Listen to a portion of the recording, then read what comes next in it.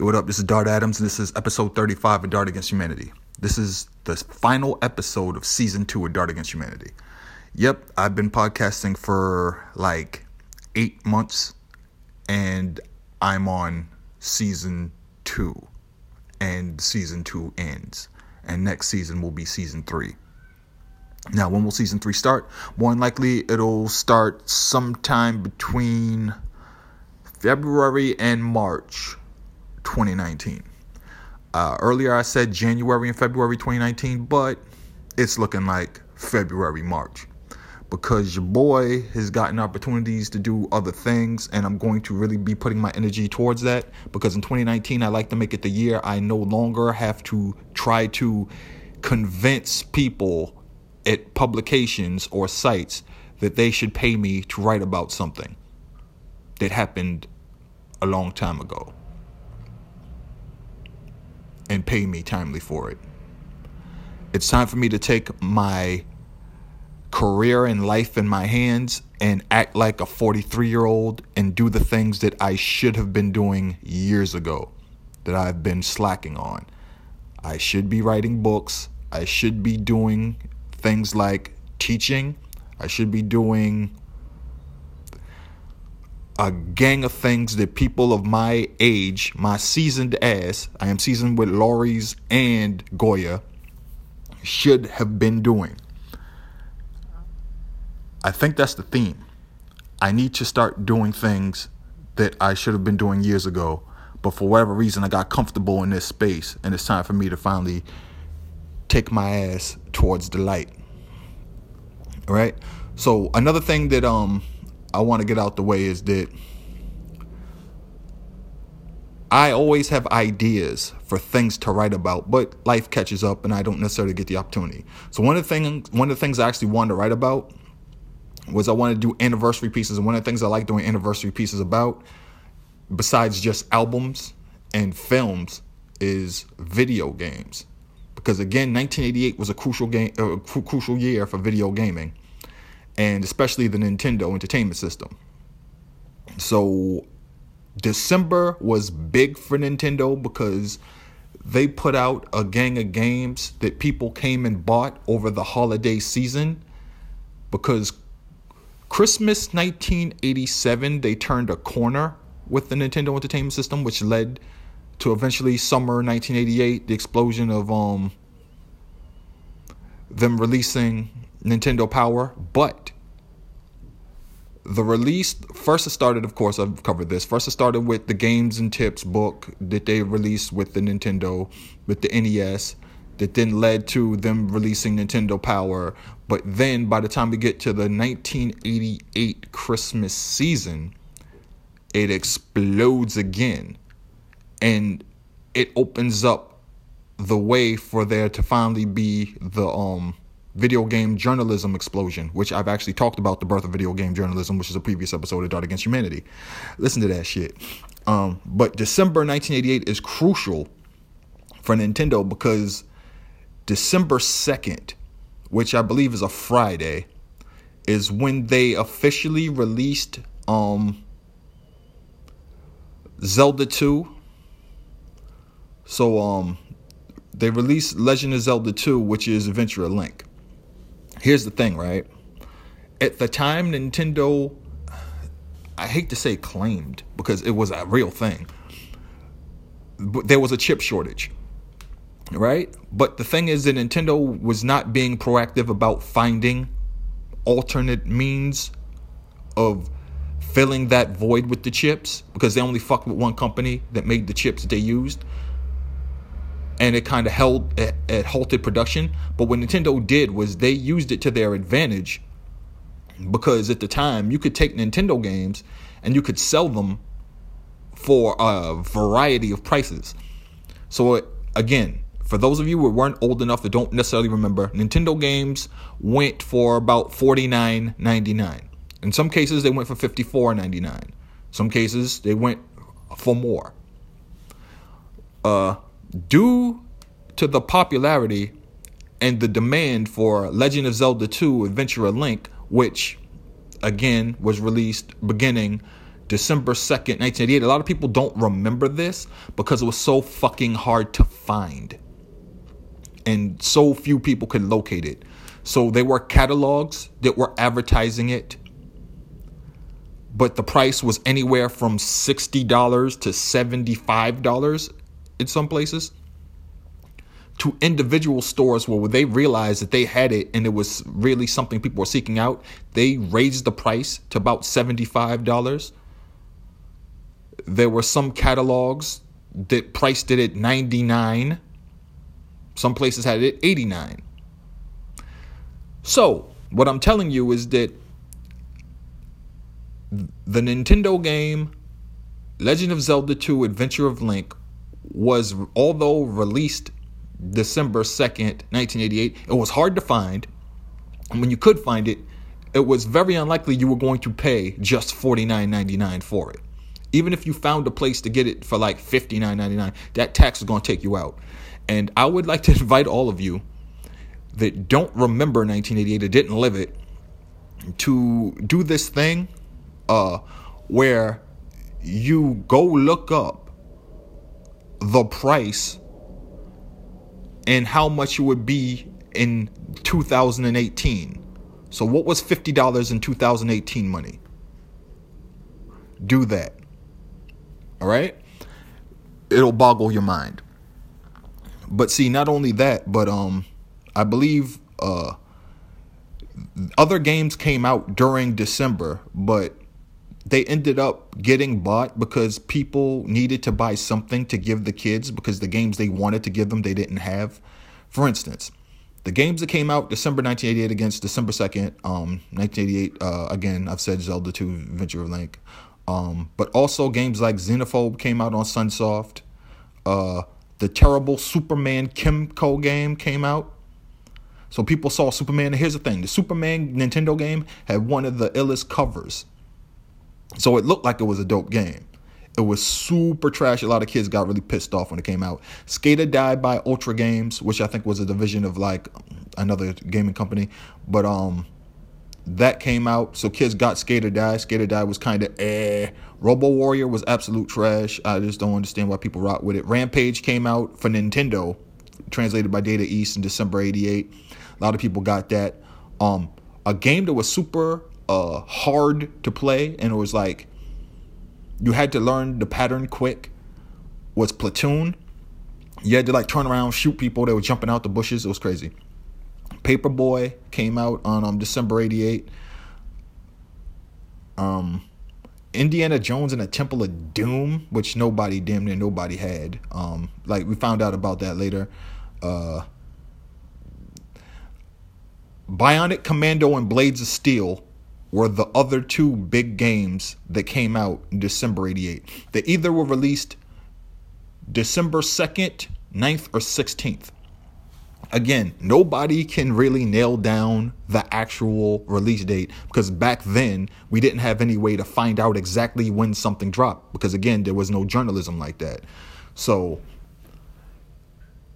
Blades of Steel was a huge deal. I think I mentioned it previously. And one of the things that made it like a thing in Boston was that there was no Boston team, even though Boston was an original six hockey team. And so playing Blades of Steel with no Boston option was really frustrating. But Bionic Commando was one of the most ingenious rethinkings or adaptations of an arcade game because it became a more multi-platformer. It had different type of levels. It approached the game completely differently than the arcade version. And I think that was a very influential game, the NES version of Bionic Commando.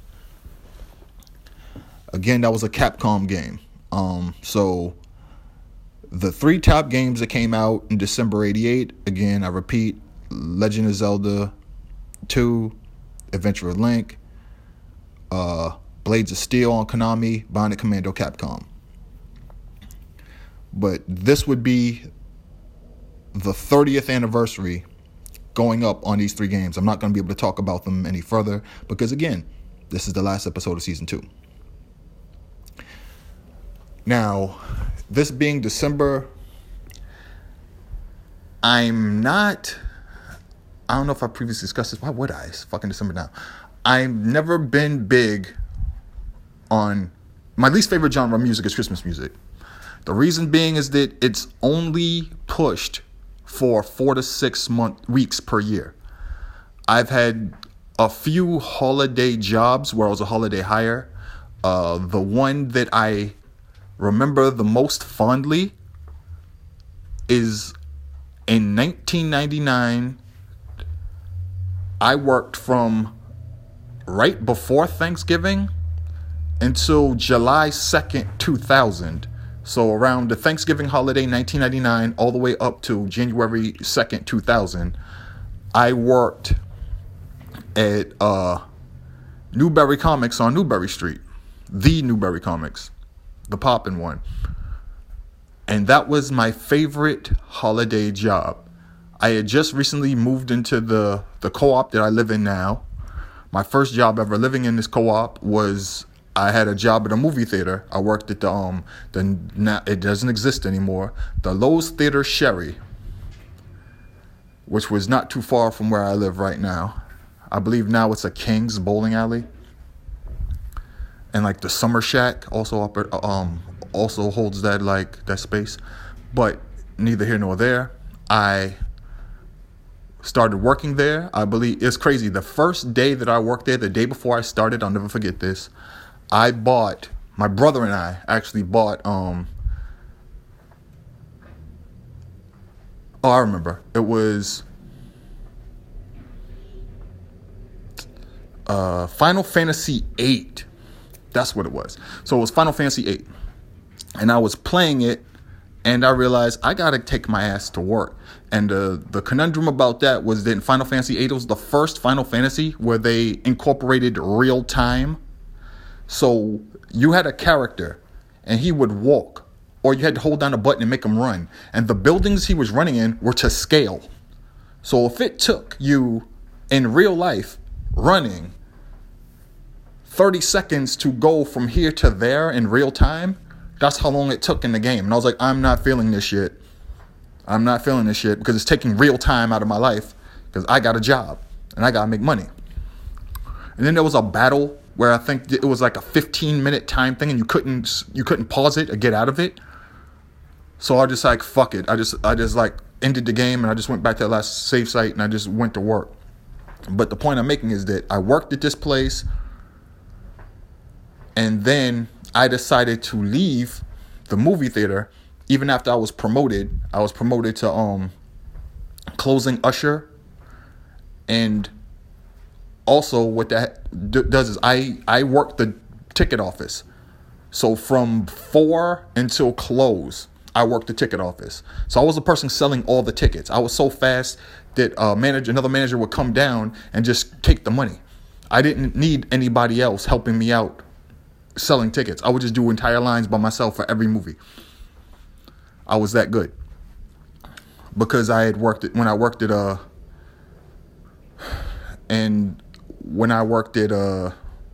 did I work?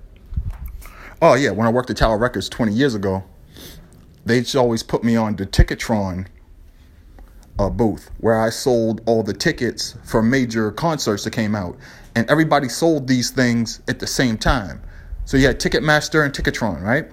I would sell all these shows and all these things at the same time. Everybody else is just open their Ticketmaster and Ticketron booth. So I'm trying to sell as many tickets as I can, as fast as I can, cash. This is cash. And shows sold out in 3 to 5 minutes. So imagine how quick I'm working and how much cash I'm working with. And it's me and another guy, the key supervisor, Gardner Key, which was his name, crazy, right? And he would handle the cash in real time as I'm doing this. So I was so good at that by the time, like a year later, when I'm doing this job at the movie theater, this cash is fucking nothing. I'm selling out movies, and these theaters are only like 300 seats. I'm selling out entire, like, either shows or arenas with way more cash. So compared to that, This is a step down. This is like Goku, fighting the toughest people in the universe, and then like entering like the martial arts tournament where he's fighting regular people. They're just good at martial arts. They ain't like aliens and shit. So that's how it was for me working at the movie theater versus, working the Ticketmaster, Ticketron booth. But the point I'm making is that I worked holidays at Newbury Comics. And the thing is that they didn't force us to listen to Christmas music. Any other time you work a Christmas job, what happens is that they Christmasize and they holidayize everything. They want you to wear a festive thing on your badge. They want you to dress in spirit of the season. They don't force you to do it, but they suggest you do it, They play Christmas music. They bring out the Christmas music display. They roll out the Christmas movie section in the video store. And they put that shit right back in the dingy ass office or the closet right after that season's over. And that's the thing that kills me. People only give a fuck about Christmas music or Christmas themed movies within the span of 4 to 6 weeks. They force it down your throat, and then once January 2nd happens, it's over. If you're a holiday hire, you're around for this time of period, and they figure out if they want to keep you on past that time, or they let you go. When I worked at Newbury Comics, I found out that I was not going to be working there anymore on January 2nd, 2000, when they wheeled out a cake, and I saw my name on it. And I was like, oh, damn, my ass need a job. I ended up working at I ended up working at CD Spins, which was funny because at the time, CD Spins was about 4 doors down. So I worked at CD Spins, which was downstairs, about 4 doors down from where Newbury Comics was, until I got moved to the warehouse where I worked on building the new store, which was at Downtown Crossing. And that store, of course, didn't last very long. I walk by all these places now and I'm just like, I worked there, I worked there, I worked there, now it's something else. I worked there, now it's something else. I used to go there, now it's something else. So it's hilarious. But the point is that Christmas music and Christmas movies have always been for me. My mom loved Christmas. It was probably maybe her favorite time of year, judging by all the Christmas shit she had and all the Christmas themed stuff that we seem to still have of hers. My mom couldn't wait to put up the Christmas tree. Me, I was probably the most resistant. I don't like putting up the Christmas tree. I don't do it. I haven't done it since she died. I feel like people read more into that than they need to.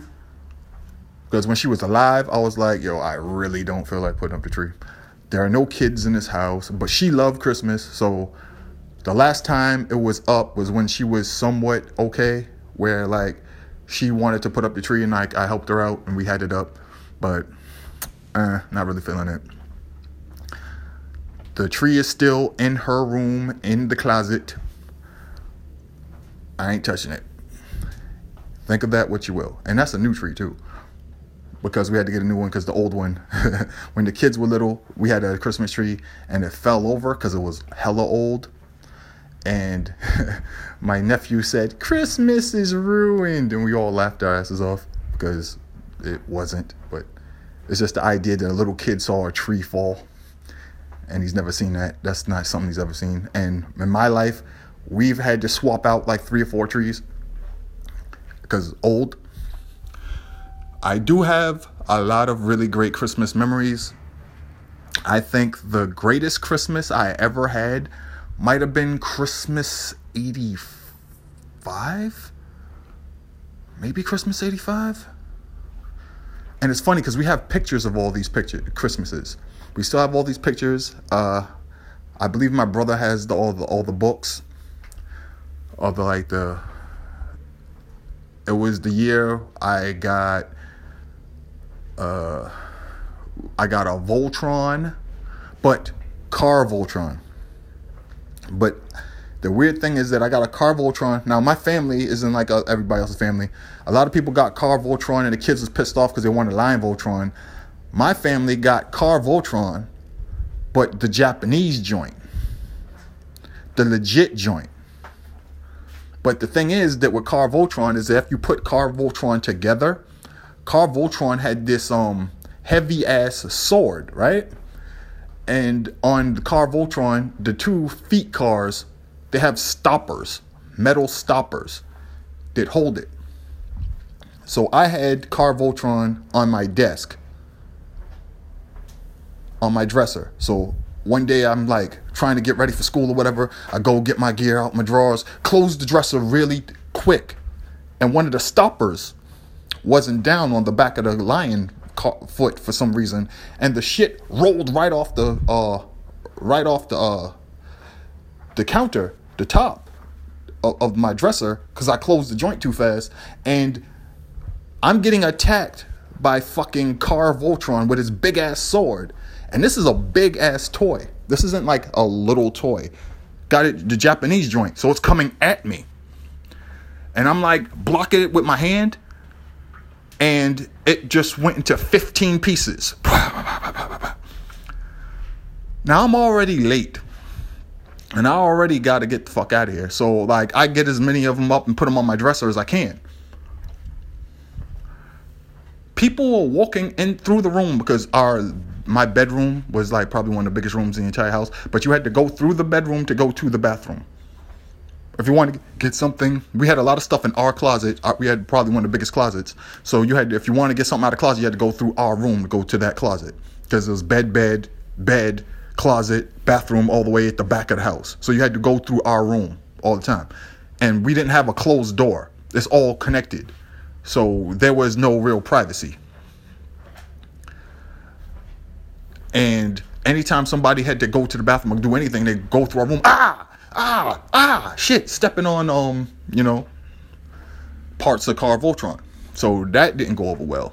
But we had a gang of toys. We had a dumb Transformers. We had G.I. Joe everything.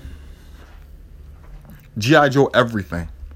My brother had, I think in a previous episode I explained this. My brother got Cobra. I got G.I. Joe. Cobra had the better weapons. So when we played G.I. Joe, we didn't play like the cartoon. We played like life. My little brother used terror and didn't have to fucking restrain himself. He could do the worst shit imaginable as Cobra. And as G.I. Joe, I had morals and shit. So I lost all the time. How Batman, and it's a thing that might be one of the reasons why I always had a fixation on Batman, because not cartoon Batman, actual Batman, because Batman would go all the way to stop Joker. But G.I. Joe didn't go all the way to stop Cobra, because Cobra didn't have a fucking, Cobra didn't have morals and shit. So when I tried to play G.I. Joe later, like Cobra, it wasn't G.I. Joe and Cobra no more. It was just two fucking ruthless organizations, just fucking destroying each other. Like G.I. Joe didn't assassinate Cobra guys. They tried to stop Cobra. You know what I'm saying? They ain't fucking set off on a mission to kill Cobra Commander, which is what I ended up doing later on. And my brother was like, y'all taking this to a whole nother level. You trying to assassinate Cobra Commander? Oh man, I was taking fucking Cobra hostages. It's like, you don't do that. But the point I'm making is at Christmas, right? I think Christmas 87 was when we got our Nintendo. The first games we got were, and it's funny because the way we got our toys, it was a mistake. My mom handed me or my younger brother Jeff the wrong box, because when I opened the box, I looked, because it was supposed to be coordinated. We were supposed to get both boxes because there's two Nintendo games like taped side by side to throw you off. If you see one Nintendo game, you know what it is. So they're taped side by side. Like, what in the fuck is this? So I open my thing thinking, what the hell could this be? And when I get it open, I see Akari Warriors, the font sticking through. And I see Akari Warriors, and it was like #1 arcade hit. And I make this face. And my brother looks up from what he's doing. He sees me. He's like, shit. And he's me like, God damn it. Like, I didn't want them to find out about they had the Nintendo yet. So I'm like, oh. I believe he taped Pro Wrestling, and this is my memory, Pro Wrestling side lengthwise to Akari Warriors for me. And my younger brother, he taped the other game. We had Russian Attack and like the Mario game lengthwise. So he was like, so we were like, we got a Nintendo. So my mom brings out the Nintendo tapes and bring it out. And the funny thing is that like after we get the Nintendo, there's still a bunch of shit under the tree. But my brother and my sister are just looking at mom like, for them, you know, it's all gravy now, you know. Like they got the #1 pick in the draft. You know what I'm saying? Whoever they pick up after this, it don't matter. So we good. It's like it's kind of good. It worked out that way. So everything else we got was like, yeah, mask, you know. But we got like a Nintendo. But like by that time, like past a certain age, it's like if you get a Transformer in '87, you don't even like. It's like, yeah, cool. You know what I'm saying? If you got one in 84, 85, 86, it's like, yeah. But like 1987 is like a triple changer Transformer. All right, whatever, nigga. Cool. I mean, all right. That's cool. You know what I'm saying? Yeah. Can I get a Benetton sweater? You know, it's like when your age changes, you know, like your interests change and everything else. So when you get to the part of when I got to the part of my life where I'm wondering about what clothes I got under the Christmas tree, like my sister, when I believe it's 93, and that's when the New England Patriots got their new logo. They call it now the Flying Elvis. So my sister and the NFL.com didn't exist, but there was finally the NFL catalog that came in the mail where you could customize stuff and get personalized shit. So my big sister got me a number 17 New England Patriots jersey, Adams. And she also got me a number 22 jersey, which was Emmitt Smith. Now, mind you, my sister, huge Cowboys fan. I hate the Cowboys. But she was just letting know, hey, I got the shit, so I'm going to hit you with this Emmitt Smith. And I'm just like, thanks. But that number 17 New England Patriots jersey with the new New England Patriots logo on it, ooh, I stunted in that shit. Oh, man. And the crazy thing was that, like, I didn't really wear it that much during the winter, but when the spring hit and summer hit, oh, boy. And I remember that year was funny because my big brother Dave, I usually only wear Adidas, but my big brother Dave was in the Air Force, and he bought a pair of Asics on a break, blue and white Asics on a break, and he left them at the house. And I would just go to the box, and I would just open it up. I'm like, those look kind of dope. And what happened was, one of my boys had an 88 Novacek jersey that he swapped me for the Emmitt Smith jersey that my sister got. And so I'm looking at this Novacek, and it's like official Novacek 88, got the stripes, got the stars. Now, I hate the Cowboys, but that blue Cowboys jersey was the same exact color as these blue swooshies that I had. Swooshies, track pants, that's what we called them. And the thing that went up perfect with them, the same color as the blue of these Asics. So I'm just putting it together in my head like Ghostface Killer talking about how he's going to put together his wallabies and how he's going to dye them different colors, you know? And he's going to rock motherfuckers this summer. I'm like, yo, if I take that Novacek, get them swooshies, but rock them Asics though, I'm be the baddest motherfucker in school on Monday. So I did that. And I showed up in that outfit. People like, yo, what up, yo? And I had like a blue Adidas headband or whatever. No, I didn't have an Adidas headband. I didn't wear the blue Adidas headband because I was wearing Asics. And I was like, I can't wear a blue Adidas headband. I don't want to turn it. I tried to turn it inside out in the house. Looked in the mirror. I was like, nah, that shit look corny. So I just didn't do the headband at all. That's what happened. So I came to school and everybody was like, yo. And I had the one leg up. No, LL Cool J did not make that shit popular. All right. I hate when people say that LL Cool J made the one leg up shit possible. Hot. No, he didn't. That shit was already something people was rocking. And let me just tell y'all something. Why did people rock the sweatpants with one leg up? I'll tell you from my experience what made it hot. I used to have to go to gym class. When I was in high school, let's say 8th, 9th grade, whatever, 7th, 8th, 9th grade, sometimes if I had siblings, so gym, you had to wear sweatpants or shorts or something to that nature. A lot of times I would go get sweatpants. I would just go in a drawer and pull sweatpants out, throw them in my bag. I have mad siblings. I have a younger brother who's going to turn 40 December 20th. 3 years younger than I. One day I went to gym and had my younger brother's sweatpants on. And them Jones was young. Young MC. Delicious Vinyl. Stone Cold Rhyming. So what do? I take them young ass sweatpants and I pull them up so they're over the calf. Because they're tight enough where they're going to stay on the calf. And I pull my shirt down low enough where nobody can tell that's as high as these motherfuckers go. Yeah, how did the waist fit? The waist still fit. Figure it out. Stretchy.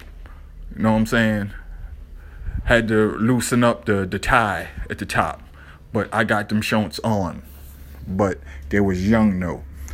And sometimes you got something like that where your sweatpants were a little too small, so you pulled them up. Or if you played a game or something like that, you would pull one sweatpants leg up, try to pull them both up, and one would come down, and you would act like you play it off like, yo, you meant to do that? No, you didn't. No one's that cool. Nerd ass. So, like, that's one of the ways that happened. Also in jail. That's how the baggy pants and wearing legs up and all this other shit happened. And sometimes we would see people who rode bikes. They would have a leg up. And, you know, we stole a lot of bikes in the South End, Lower Roxbury. This is like the bike theft capital. And it's funny that I walk around now and I see people use those city bikes. Because I'm like, we didn't used to. People are paying to use bikes when we used to just go in people's yards and just clip the chain and just ride them off and repaint their mongooses. Yeah, that's what we used to do. I'm not proud of it. It happened. But again, I'm not really huge on Christmas music. I'm not big on Christmas films. I went off on a tangent. I tend to do that. Let's see. The Christmas albums I heard the most, of course, Temptations Christmas. I think they made 2 Christmas albums. You know all the famous Christmas songs that people made. Shake a hand, you know, give love at Christmas time. Later on, you have, like, I guess younger people have memories of, like, Mariah Carey's Merry Christmas or fucking Boyz II Men Christmas interpretations. You know, maybe they have memory, like, I remember, like, Christmas in Hollis. Mama's cooking chicken and collard greens. In the back, we got the Yule log. You know, motherfucker, you never use fucking Yule log, please. Please, DMC, run. Y'all ain't never on Hollis. Y'all ain't never fuck with no Yule logs. Somebody had to fucking throw that in there. I ain't never seen the Yule log. One of my favorite Christmas things of all time. Growing up. So back in the day, Christmas was a big deal. I mean, Christmas, of course, was a big deal. But I mean in the sense that we didn't have cable. So Christmas holiday specials used to come on, and it was a big deal because it no regular programming. We're gonna throw this Christmas special on. Charlie Brown Christmas, huge. There was this one special with the mice the night before Christmas, Rankin Bass cartoon. They used to come on. We used to love it. Frosty the Snowman come on. All the joints like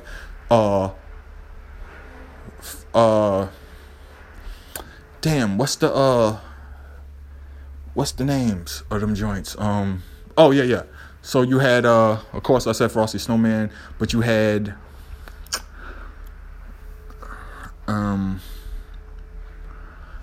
like back in the days there was a Garfield had a Christmas special. Garfield and Odie and them motherfuckers.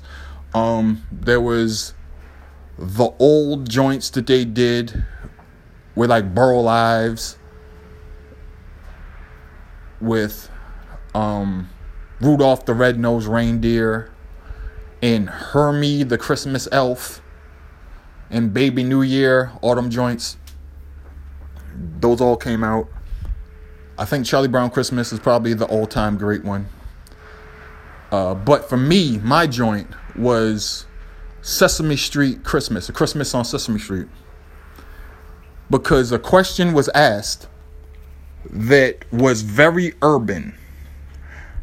How in the hell does Santa Claus get the gifts in places where they don't have chimneys? Where you gonna land on our roof? If Santa Claus tried to land reindeer on my roof, more than likely somebody gonna shoot him. He gonna die. How's gonna happen? He can't get down our chimney. And the great part about that is it opens up with I think Jose Feliciano's Feliz Navidad, and it's like the big version of the Sesame Street characters on ice. And Mr. Hooper was still alive. But yeah, that was like a great memory for me growing up. That particular Christmas special. But like Christmas music, not really huge on it. I think like one of my favorite all-time Christmas songs, I think that's everybody's though. Simply Having a Wonderful Christmas Time by Paul McCartney and Wings. Love that song.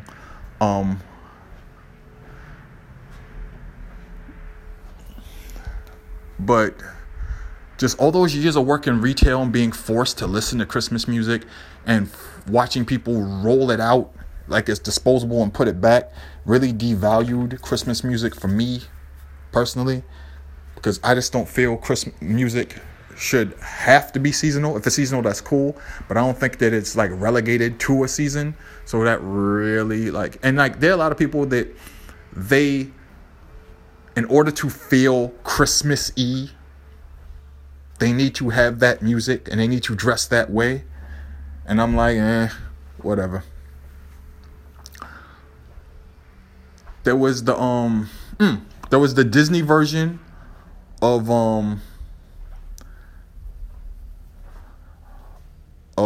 joint with Bob Cratchit and Mr. Scrooge,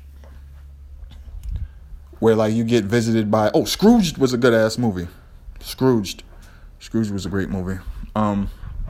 Where I believe we had the so back in the days, you used to have these books that used to go along with a recording, whether it was a cassette tape or a record, and it would go boop and you turn the page, or a sound would come on and you turn the page. It was either VHS tape, cassette tape, or what have you, but like you would just watch along. We had one of those for this particular Disney interpretation of the Scrooge story, and like it was Scrooge McDuck, and Mickey Mouse was like Bob Cratchit, and Black Pete was like the Ghost of Christmas Present. It was just bananas. But like Christmas and like the holiday season for me at 43 is completely like a different thing, because when I was younger, it was about the kids. So I absolutely love the idea of like making it something like special for the children, stuff like that. But now, like, my niece is 17, my nephew's 19. He's in college. The little girl's going to college soon. So it's different. Like, my nieces are grown. Like, I don't have kids. So what, like, the Christmas holiday means for me is more like, now I gotta get this shit together so when January comes around, I got that revenue coming in. Speaking of that, since I'm working on transitioning into a new space, and there's going to be a break, and during that break, I'm going to be working on a bunch of different things before I come back to the podcast for season 3. I've had opportunities with the growth of Dart Against Humanity over these last 2 seasons where I've had the opportunity to monetize it. Now, you have to work in order to get to a place where these opportunities are even given to you. So I was given the opportunity, and this is full disclosure, transparency. I was given the opportunity to get sponsored by Anchor, which is the site in which I'm using to get this podcast out, the site that I've been using, why this podcast exists, Anchor. And the second one is Flipboard. So I have those 2 joints. If I don't know how this shit works, if those things come up during a podcast or something, just let it go or whatever. I actually will get bread off that, and it'll actually help with the growth of the podcast and just me getting to live as a creative, whatever. There's another thing. I don't exactly know what it is, but there's a way that you can like sponsor the podcast or donate to it. I don't know the full details. When I find out, I'll probably talk about it on Twitter or what have you. If you don't follow me on Twitter, is at Dart_Adams. I'm telling you all this because, again, this podcast is not going to be on for a minute. But here's the thing: there are 35 previous episodes. So if you just now getting on board, 13 episodes first season, second season 22 episodes. First season, I think it started April 22nd, 2018. And I think the last episode was June 28th, 2018. And then I came back to the podcast in August. So I've been running since August. So yeah, that's pretty much what's been happening. But yeah, this entire break, I'm going to be working on possibly some book ideas, trying to talk to literary agents, opening dialogue with some schools of higher learning. Hopefully I could get some adjunct professorships popping off, maybe get a book deal happening. But I just been running around trying to do a whole bunch of things. Had some meetings. On my personal side, season 5 of the Stew Beat Showcase just had its championship on December 2nd. So I'm the resident judge of that. That's done. I just came from, on Saturday, the 1-year anniversary of a local beat showcase and beat culture event, Nightworks. Just had its 1-year anniversary. Went to that event. You've probably seen footage of it that I posted on Twitter. You can find it on the Producers I Know YouTube account. The Producers I Know YouTube account has been in operation since like 2010. I have some of the greatest performances and events and like live DJ sets and live beat showcase events and like live beat sets that you could imagine over the past 7 years from Names. And I was around for some crazy shows. All that shit is on the I'm just telling you stuff just in case you missed the show or whatever or missed this podcast and you just want to like catch up with shit that I've done before. So that's all running now. The thing is that I think this break will be good because I'll have so much built up that I'd want to talk about and want to touch on that it's going to be great for when I start up the podcast again. One of the things I'm going to go into doing is that there are a lot of subjects that I could talk about, but I don't necessarily do it here because this isn't really necessarily the place. Like, I haven't been talking much about the Celtics because I realize I have about 5 fucking friends with Celtics podcasts who are going to want me to be on their show, and I'm going to talk about the Celtics with them, stuff like that. No, the Red Sox season's over, so thank God, because y'all don't have to be subjected to me talking about the Red Sox anymore. One of the things I'm going to do is I'm going to do a podcast with my boys for Boston, try and work on the Boston Legends extension, something that like is near and dear to my heart, and something I feel that like we really need to like put out all these different stories about Boston and the Boston experience. So more than likely that's probably going to start up in January 2019 during this break. So we're gonna build that going forward. So if you haven't heard any of my appearances on other things, like, yeah, I'm in Boston in the hood, so you're probably hearing sirens right now. So if you haven't heard any of my appearances on the Beat Club podcast, I did appearances on the Beat Club podcast. Matter of fact, let me try to see if I can remember what other podcasts I've been on this year. I think 2018 started before I did this podcast. I was on It's So Lit Boston. I think that was the first podcast that I did right before I did this one. Then, of course, like early in the year, I did an appearance on Rain & Jays with the Rain & Jays podcast with my boy John Corrales. I actually did an appearance on there where I talked about like the parallels between or like the relationship between hip hop and basketball. I did that one.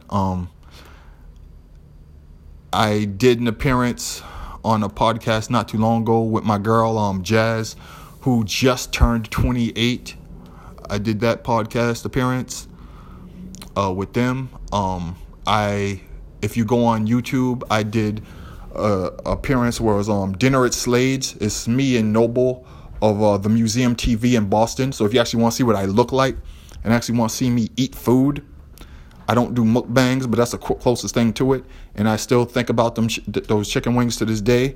Them joints is fire. Fire.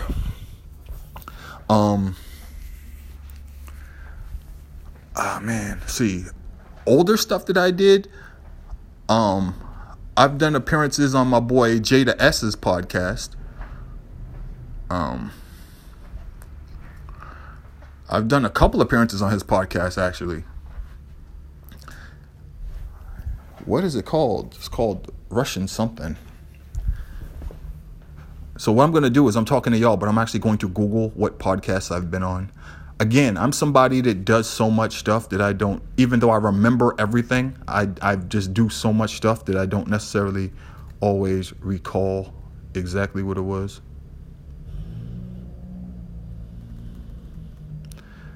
So I'm trying to figure out what I should like Google.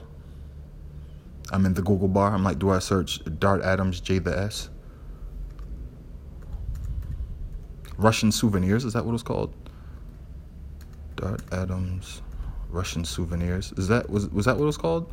If I remember this shit was called Russian Souvenirs and I Google Russian Souvenirs and my podcast come up, I'm gonna be like, what?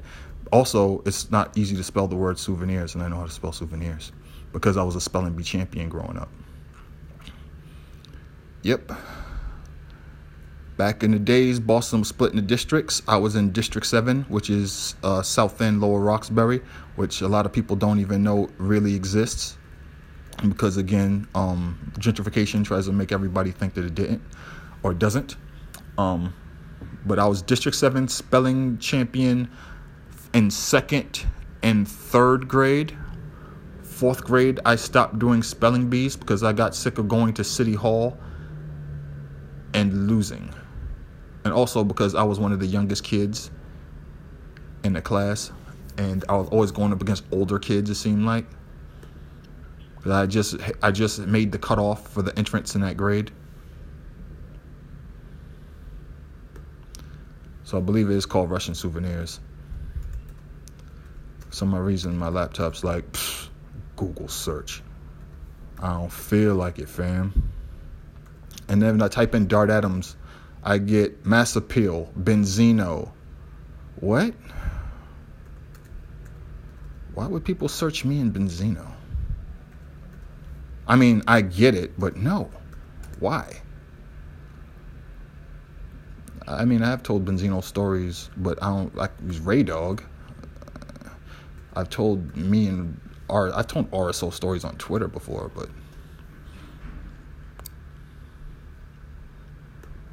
not enough for people to actually go to Google and look up Dart Adams and Benzino.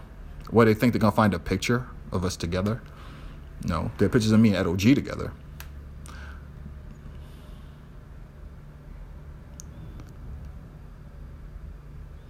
So now I'm doing this awkward thing where I'm on the phone waiting for my Google search to go through.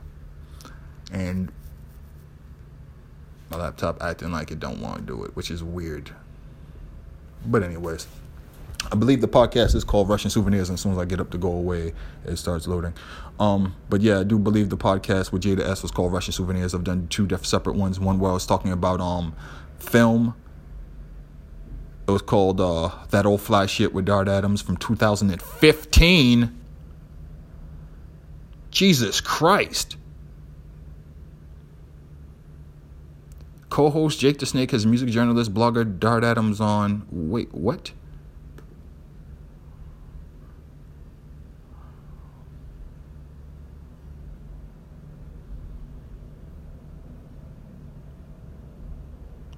Oh, he changed it from the Russian Souvenirs podcast to the Damaged Goods podcast.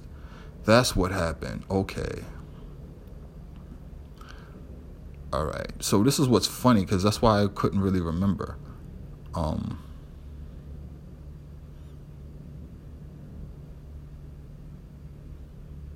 This is hilarious. This is like Dart Adams, This Is Your Life. If you want to know the truth, this is really hilarious.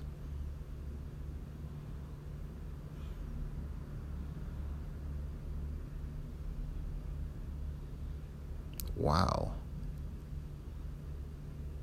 That Old Fly Shit with Dart Adams was, July 2017. I remember going to his house before he moved to LA.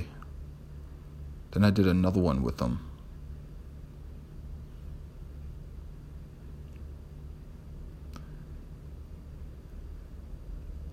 See, I'm trying to look for it. Interesting.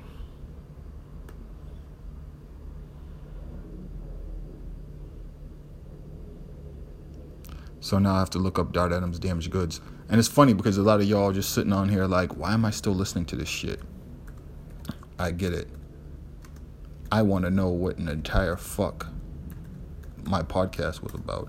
I know I talked about the relationship between the hustler and the addict. So the idea behind the podcast was people talk about I grew up with drug dealer music, and y'all listen to drug user music, but I talk about how stupid that shit is. So if you want to find it, it's the Damaged Good podcast, The Hustler and the Addict with Dart Adams. It says 11 months ago. So I did that this year? Jesus Christ. Why don't I remember shit that I did like that? But this is a really good podcast episode. And then the shit that I did with So Lit Boston, It's Lit Boston, what was it? It's So Lit Boston. It's Lit Boston. It was me and a colleague of mine, and we went on this podcast. And yeah, so it was It's Lit Boston. And we went on this podcast, and it was hilarious because they called it hip hopping at its finest 9 months ago. And we went on this podcast, and it was funny because me and Amelia Mason of WTBU's The Artery, we kind of felt like it was an ambush in a sense, because all we did was argue with these cats, and like they thought we were having a discussion, and I really didn't think it was a discussion. I was talking about Millie's, and they were like, nobody's feeling Millie's. I was like, you have to listen to it. Again, hip hop in its finest. It's Lit Boston podcast. Me and Amelia Mason. So basically that was just me running down all the shit that I did other than this podcast. If you want to actually go back and listen, and if you're new to the podcast, go back and listen to the previous 35 episodes. I've pretty much covered some of everything. I have enough variety where you'd be somewhat entertained and you'll learn a lot. I don't know if you really learned anything from this particular podcast, but I just wanted to do this joint to thank everybody for listening these last 2 seasons and encourage everybody to come back for season 3 when I finally do it, because this podcast is going to be a different animal than it was previously. Also, I'm running out of time doing this because I don't like talking past 45 minutes, and I don't like making it anywhere near the hour point, because what's the point? I don't even like hearing my voice right now. So, Happy New Year, Merry Christmas, Happy Hanukkah, Festivus for the rest of y'all. Whatever, just rock with me. I'm coming back 2019, hopefully with new energy, new money, different attitude, and I've elevated in life. So I appreciate everybody who's been fucking with me, who's helped to grow this podcast and make it happen, because there are a lot of people that just record something as being a creative. You create something, you put it out there, you don't know if it's going to be received well.